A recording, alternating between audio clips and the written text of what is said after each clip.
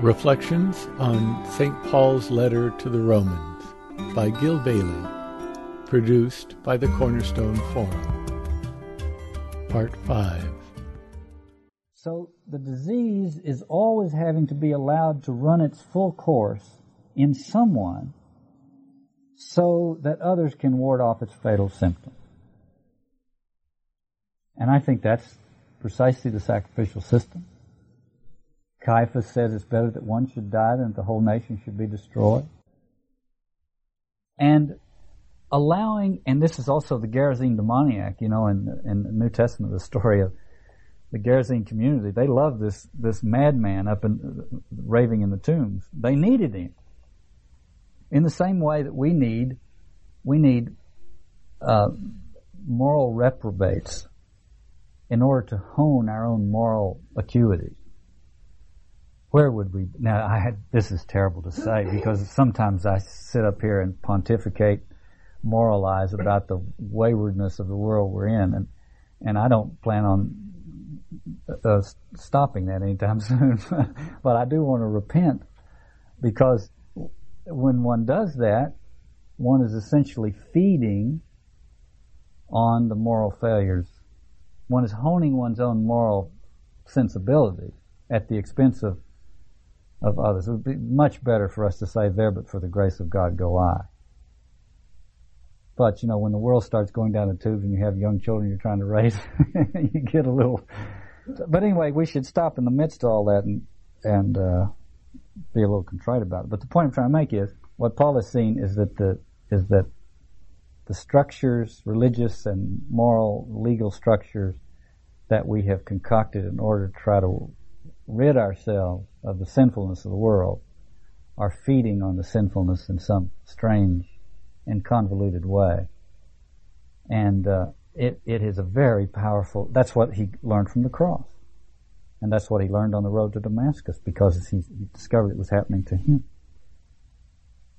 Just in general, I would say, philosophy tends to follow, Aristotle and look for the mean, the meaty, some kind of balance, and I think the biblical tradition is prophetic and not philosophical, and it is paradoxical. If Aristotle would say, well, look, let's maintain a happy medium. Let's not go too far this way, too far that way. Paul would say, when the measure of sin was full, grace overflowed. That just blows Greek philosophy right out of the water, in my estimation. It's so much more radical and inexplicable. And Paul, you see, when Paul tries to put articulation to these paradoxes, he is like, reading through it this week, I was thinking, I used to have a border collie, and this dog had in her genes how to chase sheep, herd sheep. And when she was a young dog, we'd go out to the field, and she would go and just go off to the right and then cut quick back to the left and off to the right and back to the left. Anything she was chasing, but there was this constant sort of keeping them inside some brackets that she was moving toward. And I thought of that this week reading Paul, because Paul will he'll start making some point, and it'll be very emphatic, and he will not hold back. He goes all the way with it, and he says, absolutely, and then he looks and he sees where this thing is leading, and he says, absolutely not. Over and over again he'll say, well, does that mean thus and so? And his reply is, certainly not. And he turns right around and goes in the other direction. Not because he's trying to reach a happy medium, but because there's so much paradox in it. And Paul is speaking not only eschatologically, but also realistically. He's not some pie in the sky visionary.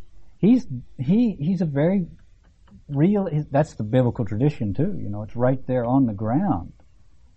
And so it may be one thing to be following something out that has real eschatological power. But then you start looking around, you realize that if we were to live entirely according to that eschatological vision right now, what might happen? He said. And so he turns around and says, are we talking, is the law, do we throw the law out? No, absolutely not. He comes back in the other direction. So I think it's much more powerful, if more bewildering, than a philosophical analysis of it. What I want to try to focus on to some extent today is the situation of the scandal. And the scandal is the point at which the structures, whether they are sacrificial or legal, as I tried to point out a second ago, the legal ones, which could be religiously legal in the sense of the Torah or just the criminal justice system, they are derivatives of the sacrificial system. And both the sacrificial and the legal ones are designed to maintain some kind of social order. They're designed essentially to quarantine and to contain certain dangerous forms of mimetic competition, so that some sort of social order can be maintained. Now, that doesn't mean they have no higher purpose. They make possible a higher purpose. It's if we go mad, if the social order breaks down and we go mad, then it's not going to do our religious lives any good. If something sweeps over us similar to what is sweeping over the people in Rwanda, it's not going to turn us into saints. So just basic social and psychological housekeeping requires that some order be maintained. It doesn't mean that's the end of life, but some order should be maintained. These structures exist to do that. But there comes a point at which there's so much scandal in the social setting that those structures can't, every time they set up some barrier, they actually incite the challenge to their authority. And that's in part what I think Paul is talking about. So, if sin takes advantage of the law, grace takes advantage of sin.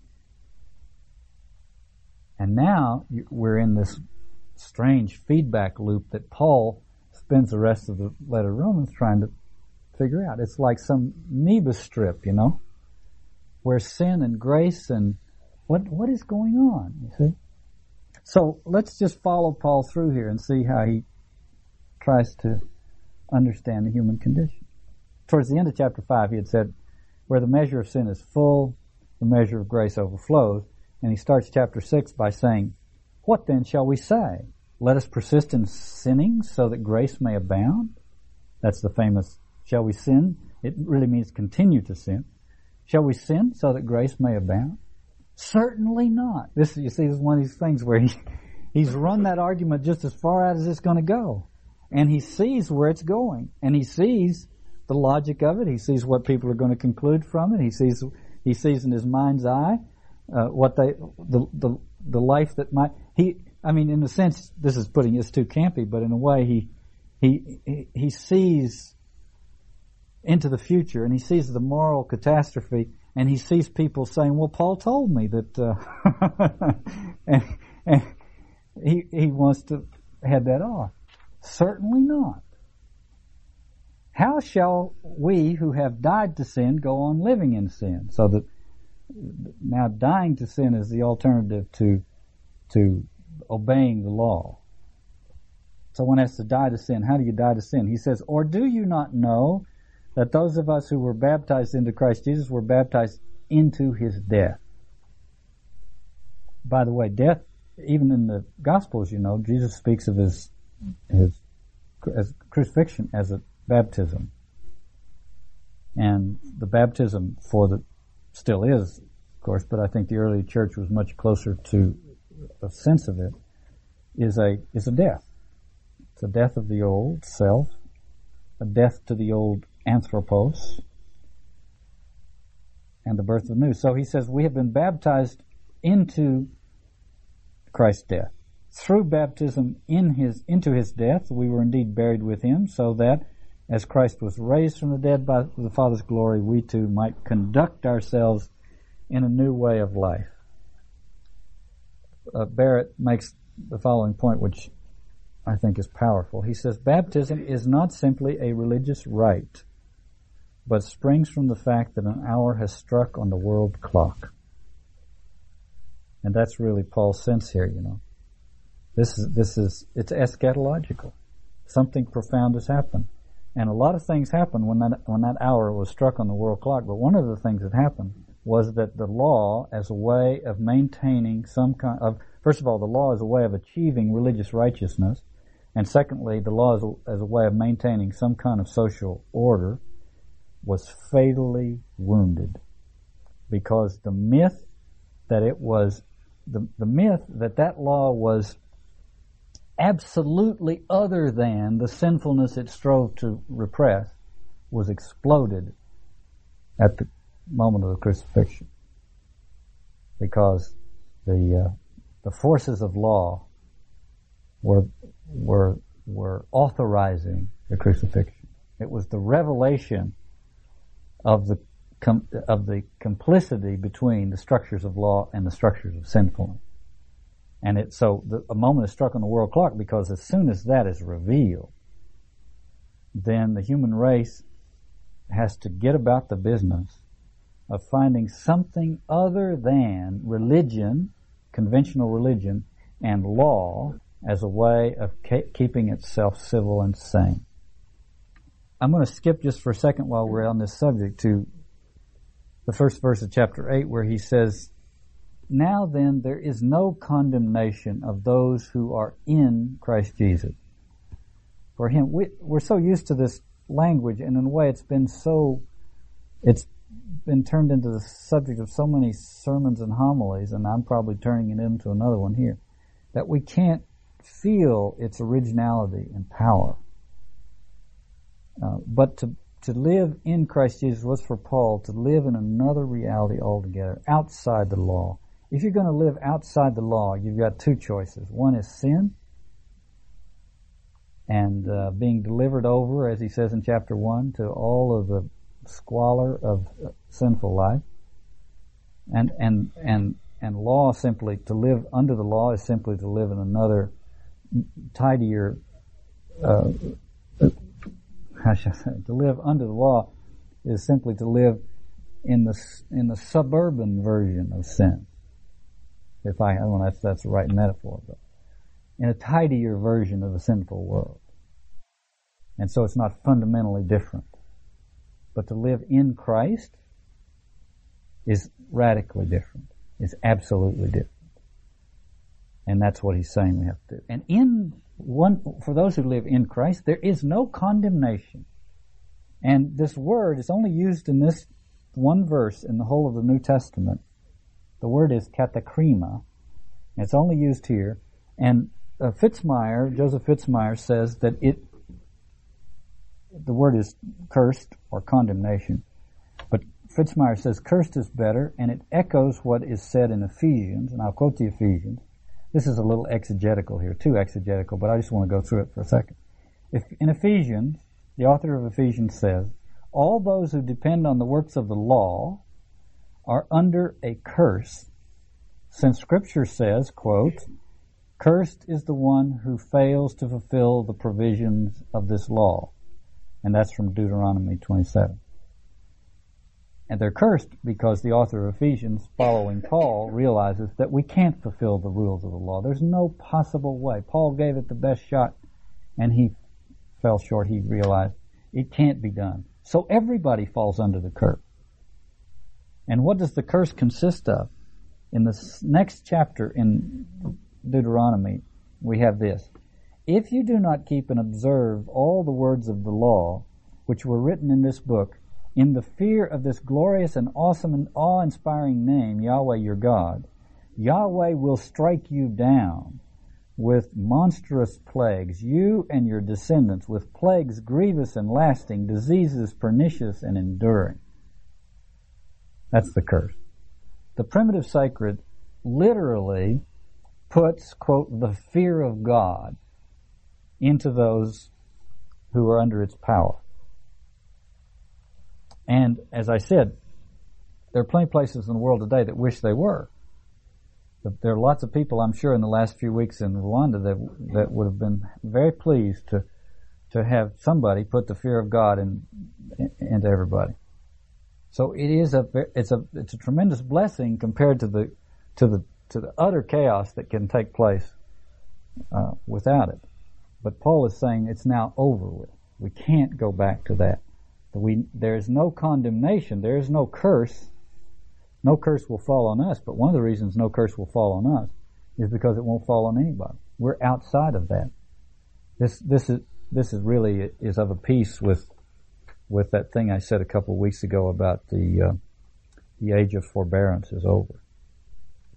So when Paul says there's no condemnation for those who live in Christ Jesus, and we read what condemnation is like in Deuteronomy, what we have is the old eon that lives under the law, which is under the canopy of sacred violence, which can still visit its violence on the transgressors in the name of God, and the new eon, in which the key to religious uprightness and social harmony is living in Christ.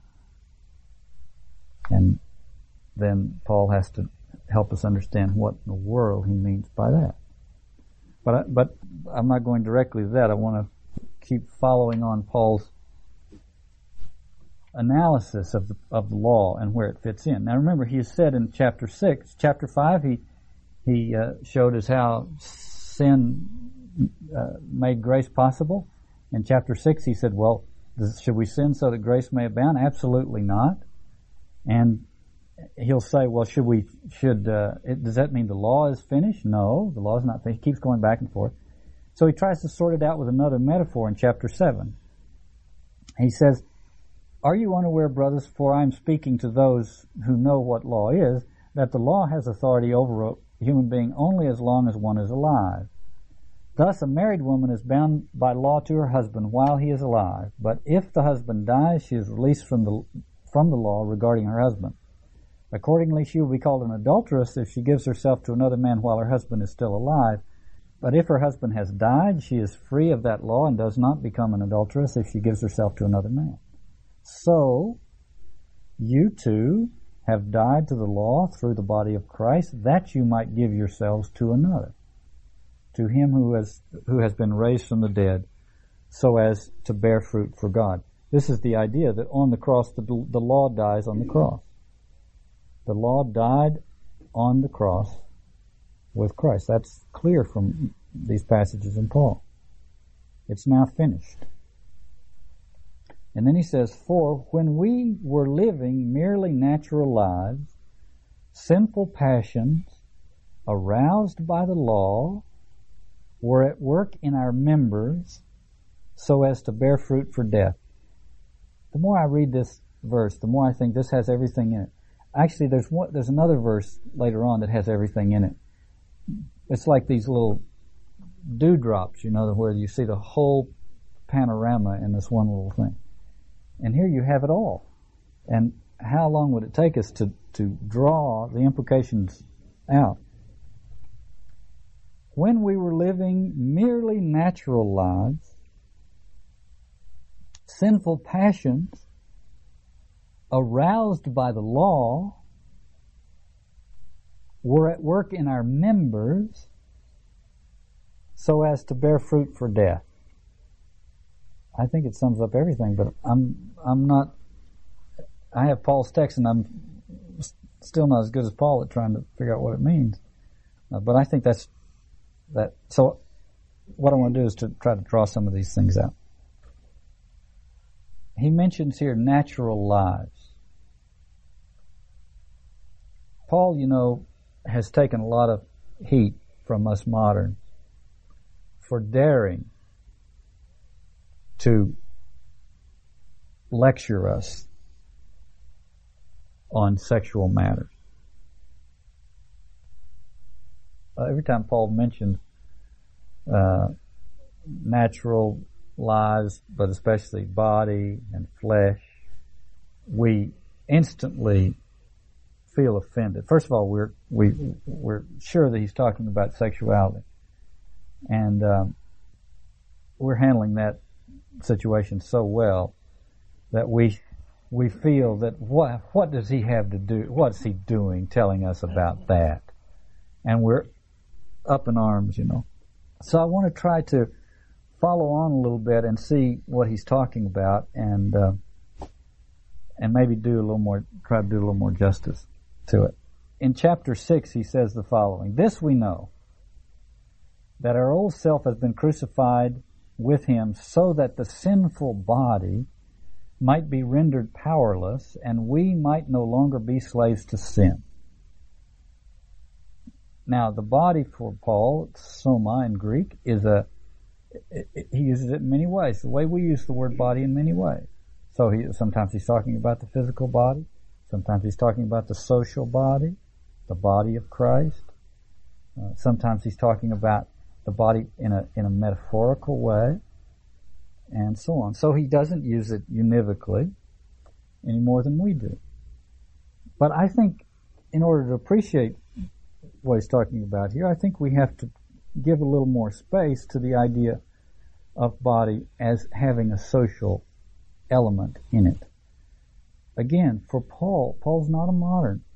For Paul, his existence is rooted in other existence. It's rooted in God. It's rooted in his relationship.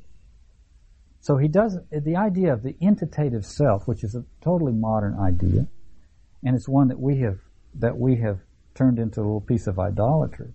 Paul just doesn't walk around with that in his head. He doesn't have to stop and say, "Oh, well, when I say me, I mean me in relationship to all that is, to the source of all life and to other lives." He doesn't have to say it. It's part of the way he thinks as a first century person. And so when he says, "We, though many, are one body in Christ, individually members of one another," notice how he's using body. Body has a very definite social element in it. And I think we should try to bring that to the fore when we listen to Paul talk about the body. That sinful body, the old self was crucified so that sinful body might be rendered powerless. That is to say, there's something powerful about that body that is powerful in a pernicious way, and it has to be rendered powerless so we can be freed of it.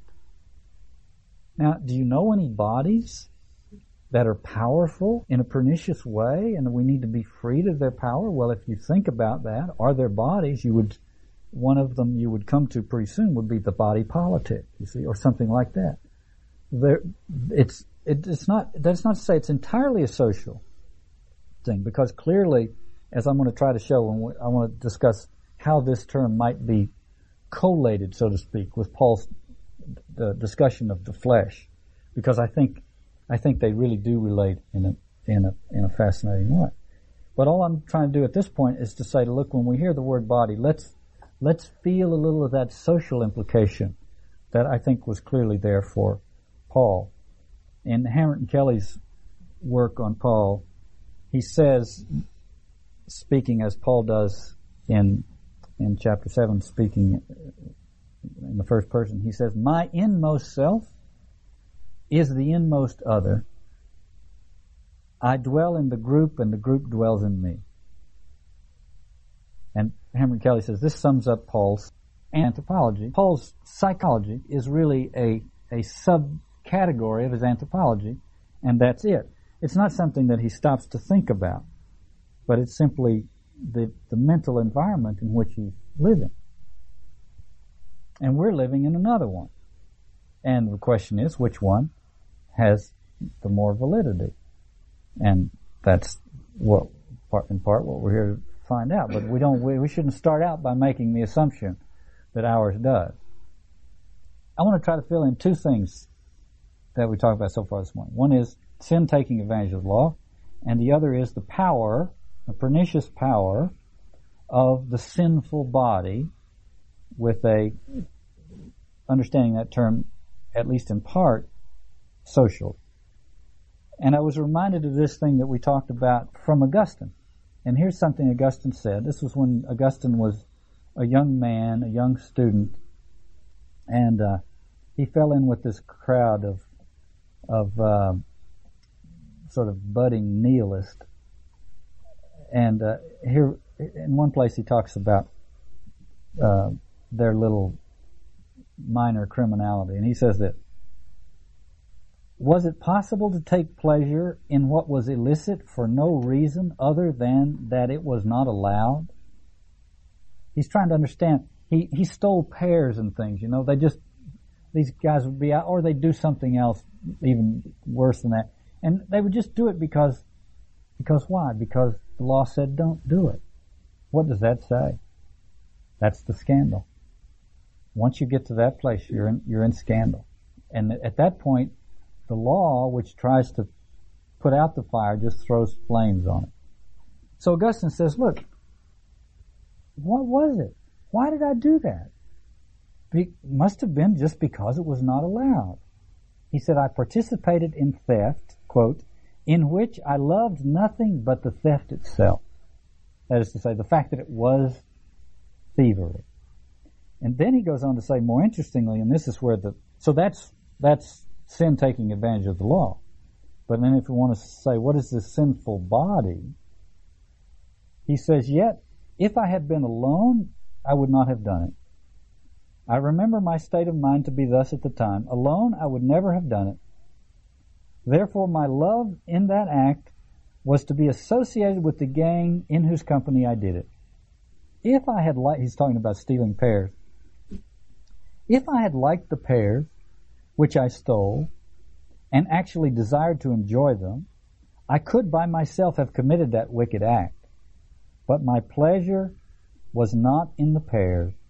It was in the crime itself, done in association with a sinful group. It was all done for a giggle. Alone I would not have committed that crime, in which my pleasure lay not in what I was stealing, but in the act of theft. But had I been alone, it would have given me absolutely no pleasure, nor would I have committed it. So here's the sinful body. I think we have to start reading Paul this way. The sinful body has a lot, is the alternative to the sinful body is the body of Christ. Each has a very powerful social dimension. And, by the way, if we do, he's talking about doing a crime. If we perform virtuous acts, the same thing applies. That's why Paul's talk about the body of Christ is perfectly right and very powerful. When Augustine said, I would never have committed that crime had it not been for this, let me paraphrase. I would not have committed that crime had it not been for the sinful body. Now, when it comes to performing acts of virtue, can we say anything less? No. What we have to say is, I could not have performed that virtuous act had it not been for the body of Christ.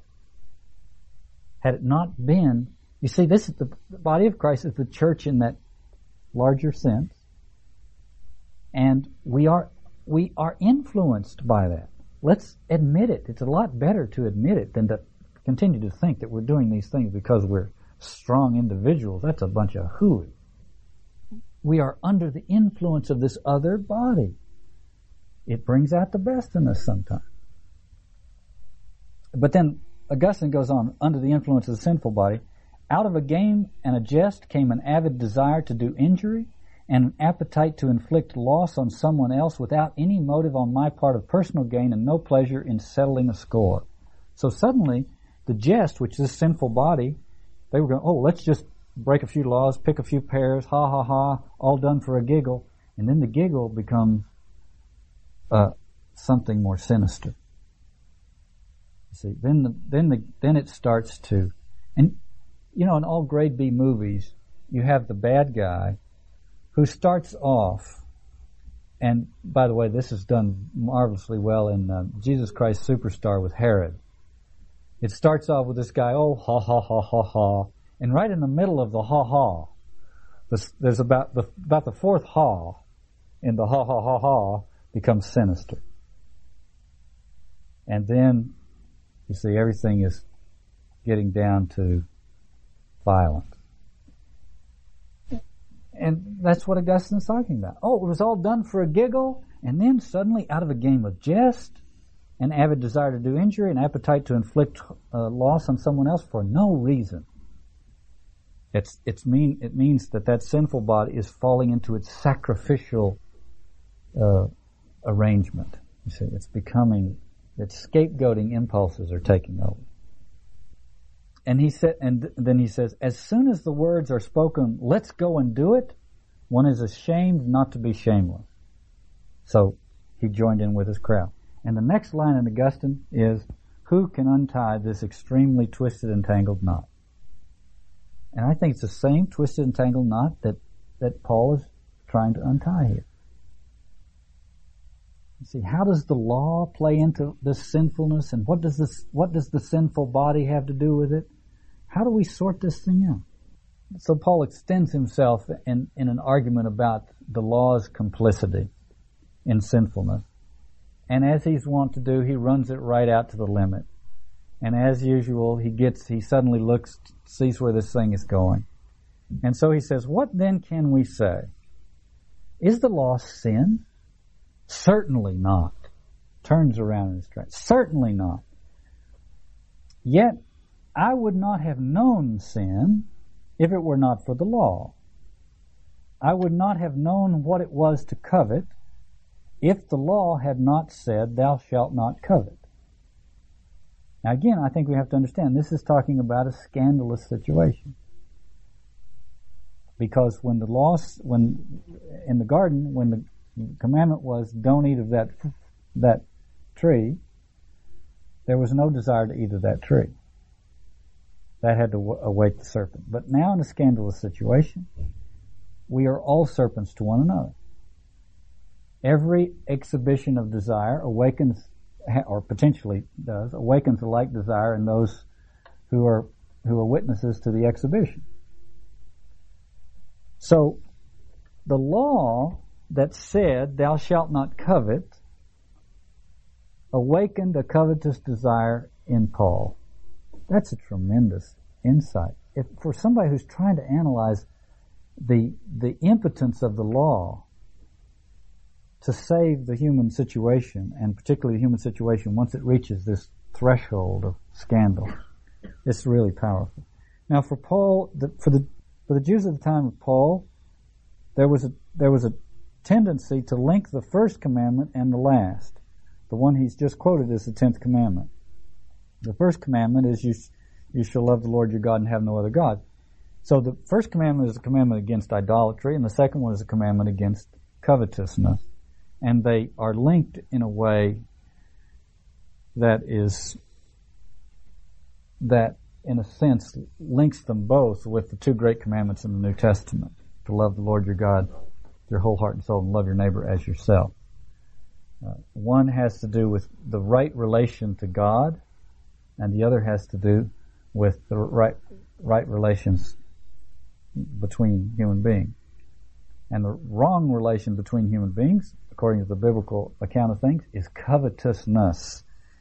Now here's the first commandment. I'll read it from Deuteronomy 5. Nor shall you covet your neighbor's wife. You shall not covet your neighbor's house, his field, his manservant or his maidservant, his ox, his ass, or anything that belongs to your neighbor. Just look at the anthropology of this verse. All the rules are designed to maintain some kind of social order. But this is one that's quite remarkable. The last commandment is quite remarkable because it goes to the heart of the problem. When you say, thou shalt not commit murder, then you're trying to stop the problem at a pretty late stage, after the scandal is already bred. If you say, thou shalt not steal, thou shalt not bear false witness, and so on and so forth, thou shalt not commit adultery, these are all manifestations of this problem at a later stage. The 10th commandment is talking about it's the genesis of this problem. Covetousness, mimetic desire. Covetousness is simply a perfect synonym for mimetic desire. And that's all it is. And Paul has amazingly located the problem right there. And then he has said, that's the problem. Here's how the law tries to solve it. The law tries to solve it by saying you shouldn't do it. And once we get into this scandalous state, the very fact that it tells us we shouldn't inspires us to do it. And therein is the problem with the law. All the laws of property are just ways of trying to prevent this social meltdown that happens when mimetic desire runs rampant. So the property laws aren't designed to protect property fundamentals. They're designed to protect some kind of social order, so that if the grass is always greener, or whatever, somebody else's spouse is always attractive, or somebody else's cattle, or whatever it is, you can always say, well, look, this my property starts here, go down to the courthouse and find out, you see? Or that livestock over there has my brand on it. Or you said, that woman has my ring on her finger, or whatever. It's a way of keeping that mimetic rampage from getting underway, or arresting it at a very early stage. And so this law of covetousness is a version of that. It goes underneath it. But it says, look, here's the problem. Here's the problem. And I thought it was remarkable that C.K. Barrett, who's very traditional in a way and very conventional in his exegesis, I thought he came pretty close to a Girardian reading of this problem in his commentary on this passage. He says, quote, "It is, of course, wrong to desire or covet one's neighbor's wife. But behind this guilty desire, shown to be guilty by its object, lies a desire which is guilty in itself, independently of its object, and sinful though quite possibly respectable." And that's mimetic desire. In other words, the 10th commandment says, you shall not have mimetic desire for something that is already in the possession of somebody else. But it doesn't say anything about having mimetic desire for those things that are still in play. You see what I'm saying? So it doesn't really talk about, and what Barrett simply sees is that there's another version of this problem just below that, which is larger. And the commandment only sets up its bulwark back this way a little bit from the big problem underneath it.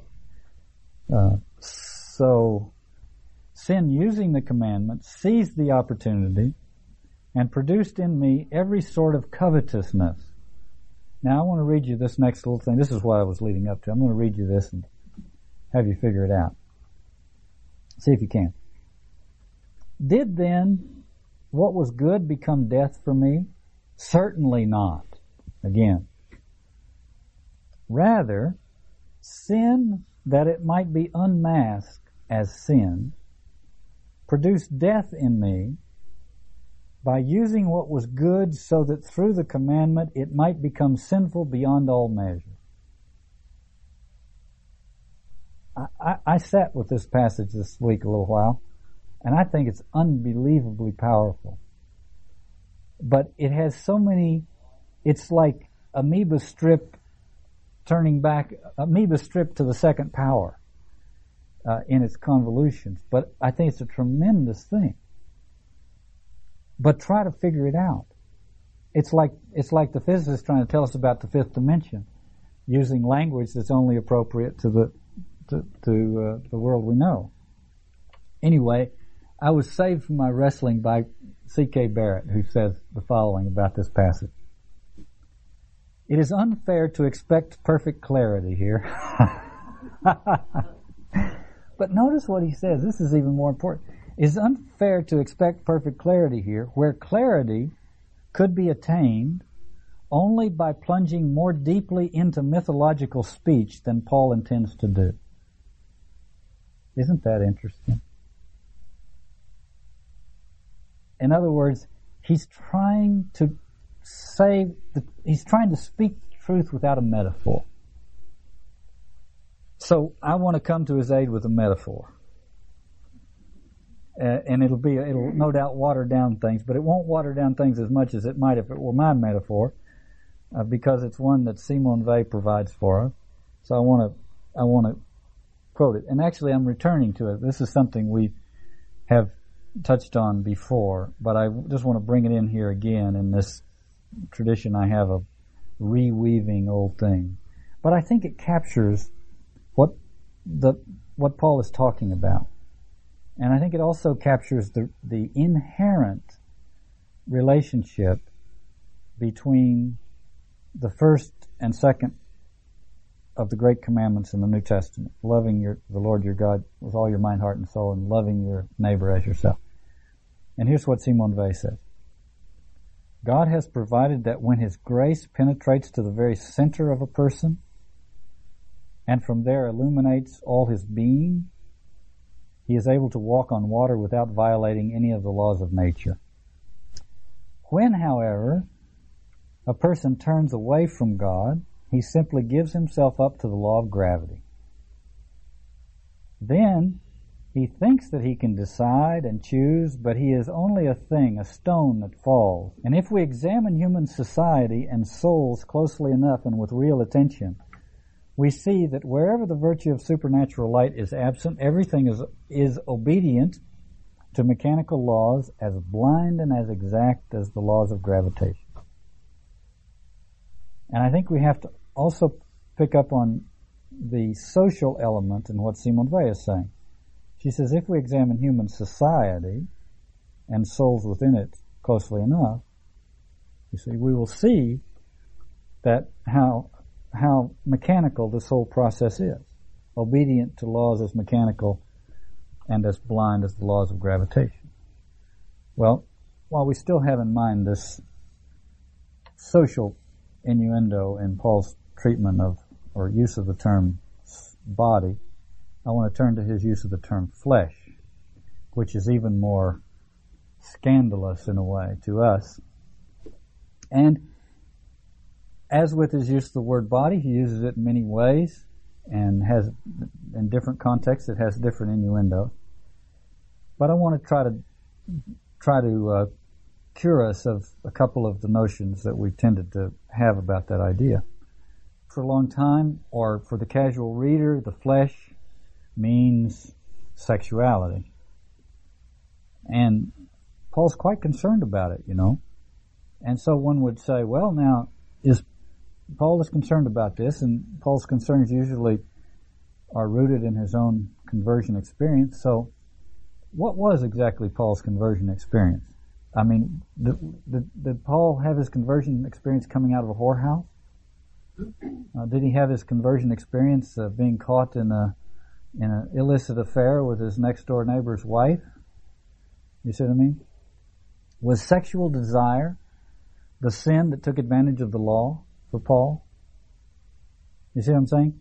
If you look at Paul's experience, it doesn't square with our reading of his of flesh as a predominantly sexual preoccupation of Paul. Paul had his conversion as a religious persecutor, a righteous religious persecutor. And it's as someone converted under that circumstance that he is concerned about the flesh. Now, I would say there are probably two fundamental positions on this question of flesh. One is the traditional position, which is that Paul is talking about sexual transgressions. And the other is the modern position, which is that he's not talking about sexuality at all. And that's ridiculous, because sexuality is a very powerful force in our lives. And as you can see by just looking around, it can have terrible consequences. And so clearly when Paul talks about it, there are sexual implications to it. In the fall story, for example, there's no problem with sexuality as long as the relation with God is primary, the human relation stays ordered, and sexuality is not a problem. It's only after the fall that Adam and Eve looked down and grabbed for a fig leaf. They grabbed for the fig leaf because after the fall, the world has been infected by mimetic desire, the relationship to the transcendent God has been destroyed or damaged, and we're now in a world which is driven by mimetic forces. And at that point, sexuality becomes a dangerous phenomenon. Not because sexuality is dangerous, but because it's a very powerful emotion, and when it's mixed with mimetic desire, it creates very powerful and very often destructive realities. This came to mind earlier this week.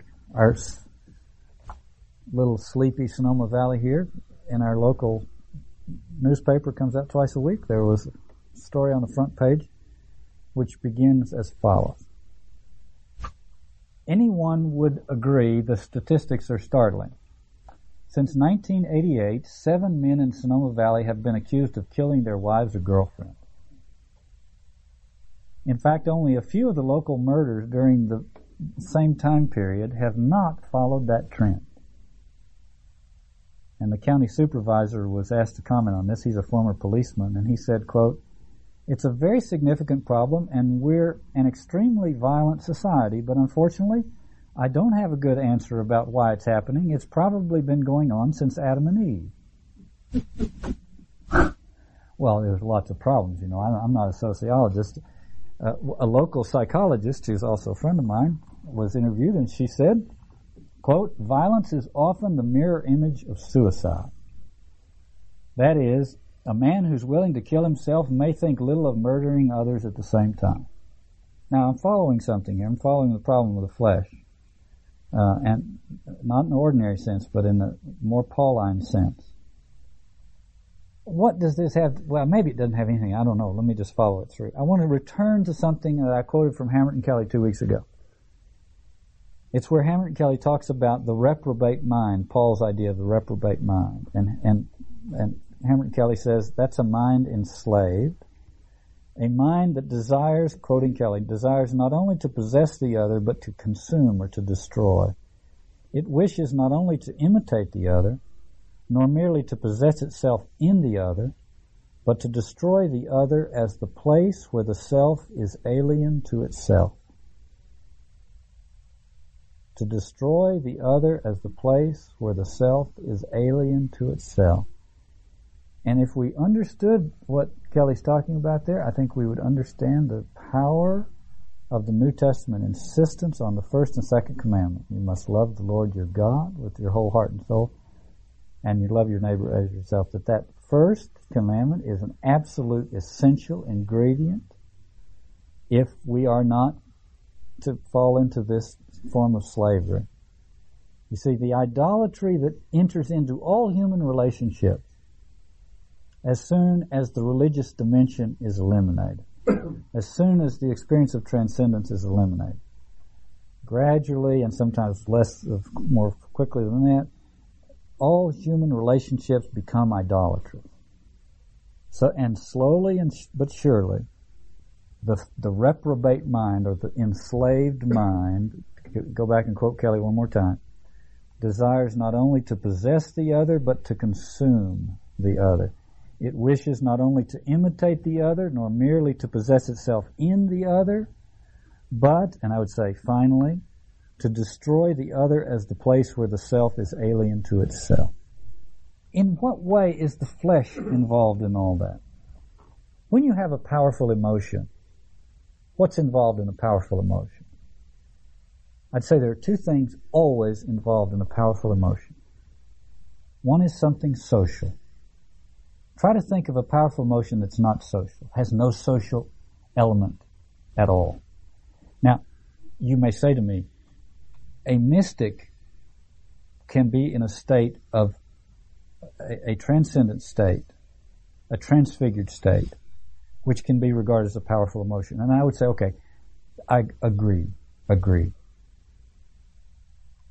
It's relational, but not social. But I would also say, let's not call that emotion. You know, when Eckhart says we must live without motives, I think he's I think that applies to the mystic's experience. To the extent that the mystic is having a profound experience, I don't think it qualifies as emotion in the ordinary way in which we use the word emotion. Okay? Emotion means to be motivated. And I think it always involves a social dimension. One may be in one's room all by oneself and having this emotion, but there's always another human being somewhere in that emotion that set it off, or that anger, desire, etc., the whole thing. So I would say if one has a profound emotion, there's a social element to it. And secondly, there's a physiological element to it. One's heartbeat increases. One grows flush. See? One grows tense, sexually excited, adrenaline, hormones, da-da-da-da-da. In other words, it doesn't happen in a biochemical vacuum. And these biochemical responses, they're triggered by the mimetic phenomenon. I think it's very important to remember which one comes first. The mimetic one is what triggers that. Or if there is a pre-existing biochemical one, the mimetic one is what drives it crazy. Okay? So, to see emotion as having a social and a biochemical component.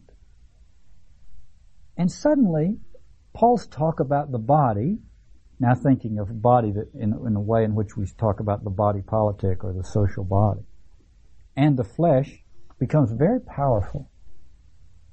Why is it that we try to do what we know we're supposed to do, but suddenly we get caught up in these things and we just go, and we're in some social situation and somebody pushes our buttons. We say this, push our buttons. That's what, and then we just do it. And when push our buttons, it's very mechanical. It's like, okay, you hit this button and this little thing runs out and it does, it follows its course. Or you pull the lever and it's a very mechanical process. And it involves physiological responses that are very powerful.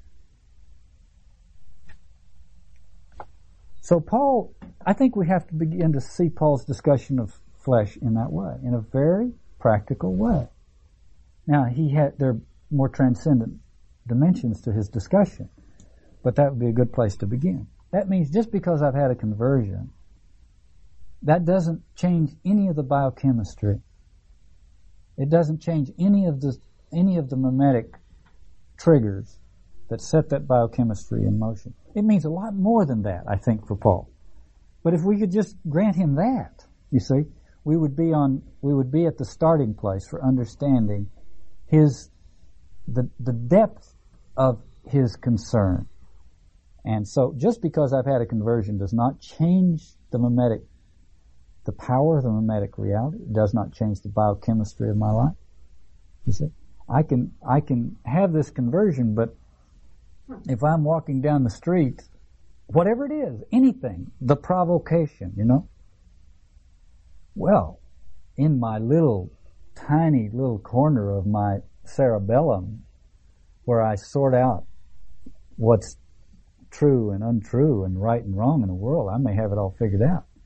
But when that provocation occurs, the body is in the old eon, solidly, both feet in the old eon. And the provocation could be sexual, the provocation could be social, the provocation could be violence or conflict or whatever it is.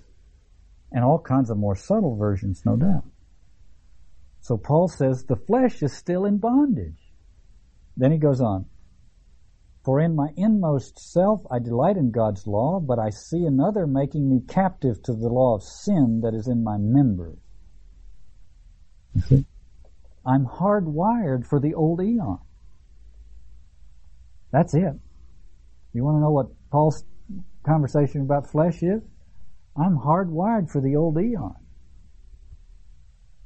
Wretch that I am, finally, he throws his hands up. Wretch that I am, who will rescue me from this body of death? And that was Paul's realization when the law fell apart for him. He realized the law for Paul is religion. And the last great hope for humanity was religion.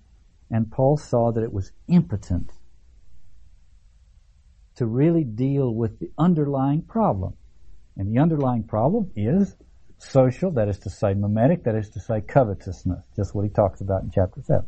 The underlying problem is the flesh is hardwired for the old eon. So, this body of death, who will deliver me from this body of death? Well, for Paul, the alternative to this body of death is the body of Christ. And for him, the body of Christ, obviously, the body of Christ is a social but more than social phenomenon. The body of Christ is the church, but it's also the communion of saints. And it's also something more mystical than either of those. But it is, as a beginning, a social phenomenon. That is to say, we live, this phenomenon does not happen in isolation. It is something that is a gathering force. And we are influence each other and are influenced by each other. And we shouldn't apologize for that. We should recognize and celebrate that fact, that we live, that our virtues, to the extent that we have any, are born of that relationship, just as our vices are born of one just like it. So right after he says, who will deliver me from this body of death, he says, thanks be to God, it is done through Christ Jesus our Lord, so that I myself in my mind am a slave to God's law, but in my flesh a slave to the law of sin. And the law is not going to be much help to us, because its power was destroyed when its mechanisms were exposed by the crucifixion, and its perversities and its implications, or its complicity with sin, was exposed by the crucifixion. So now something else. So he says in chapter 8, what the law, weakened by the flesh, was powerless to do, God has done. Quoting chapter 8, verse 5. Those who live according to the flesh are concerned about the things of the flesh, whereas those who live according to the Spirit are concerned about the things of the Spirit. And to live according to the flesh, I think, is to be jerked around by the mimetic forces and by the biochemistry that is triggered by them. I mean, I think essentially that's what that means. To live according to the flesh is to be condemned to that kind of existence. None of our instinctual apparatus was not developed in order to make mystics out of us.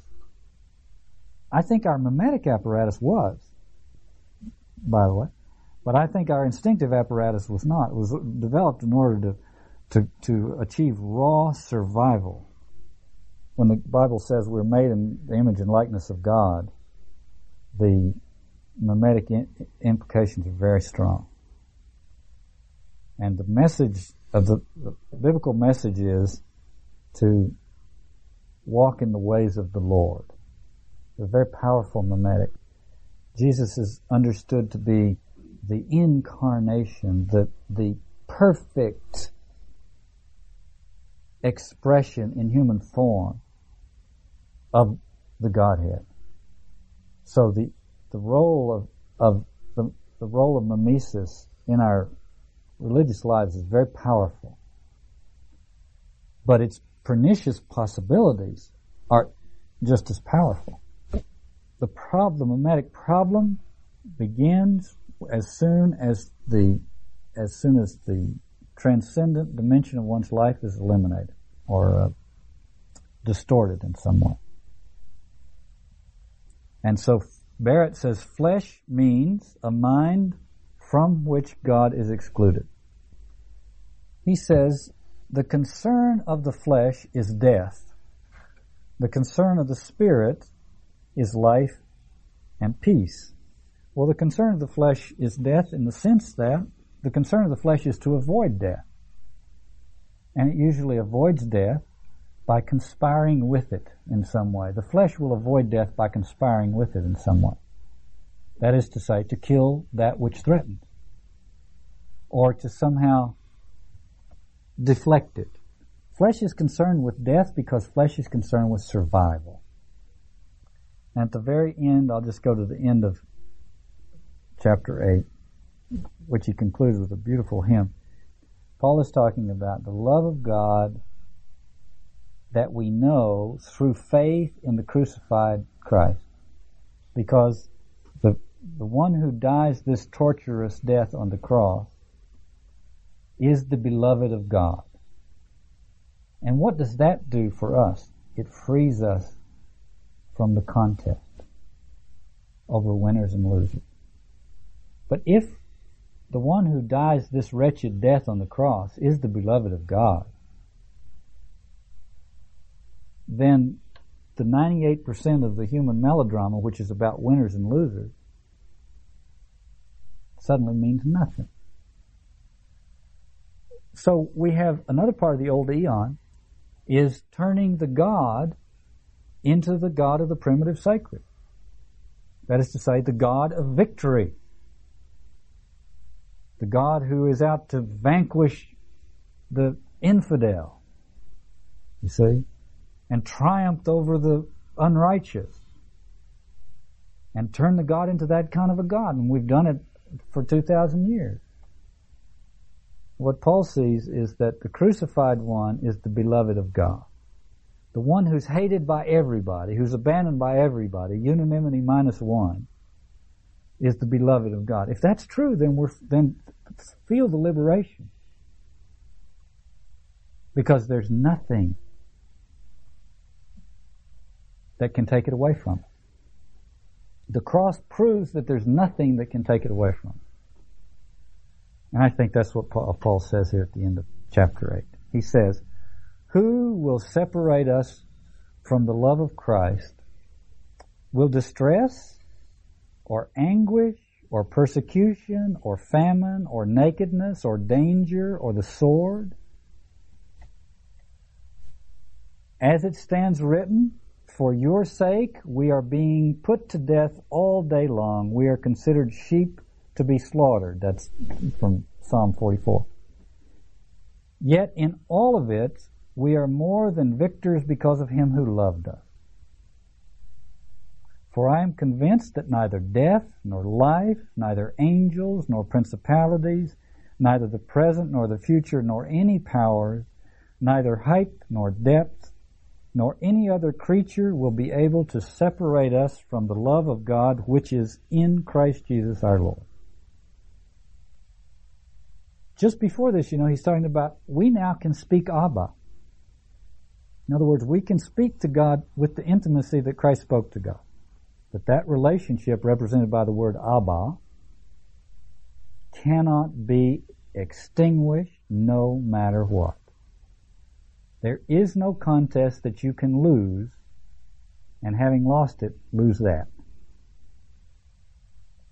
And that's pretty liberating. To tell you how this is for me.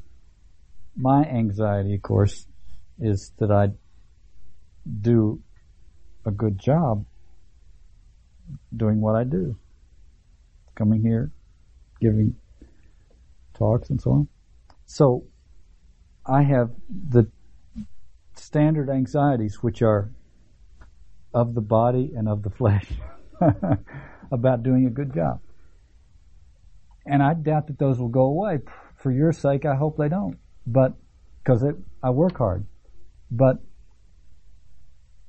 one can sometimes fail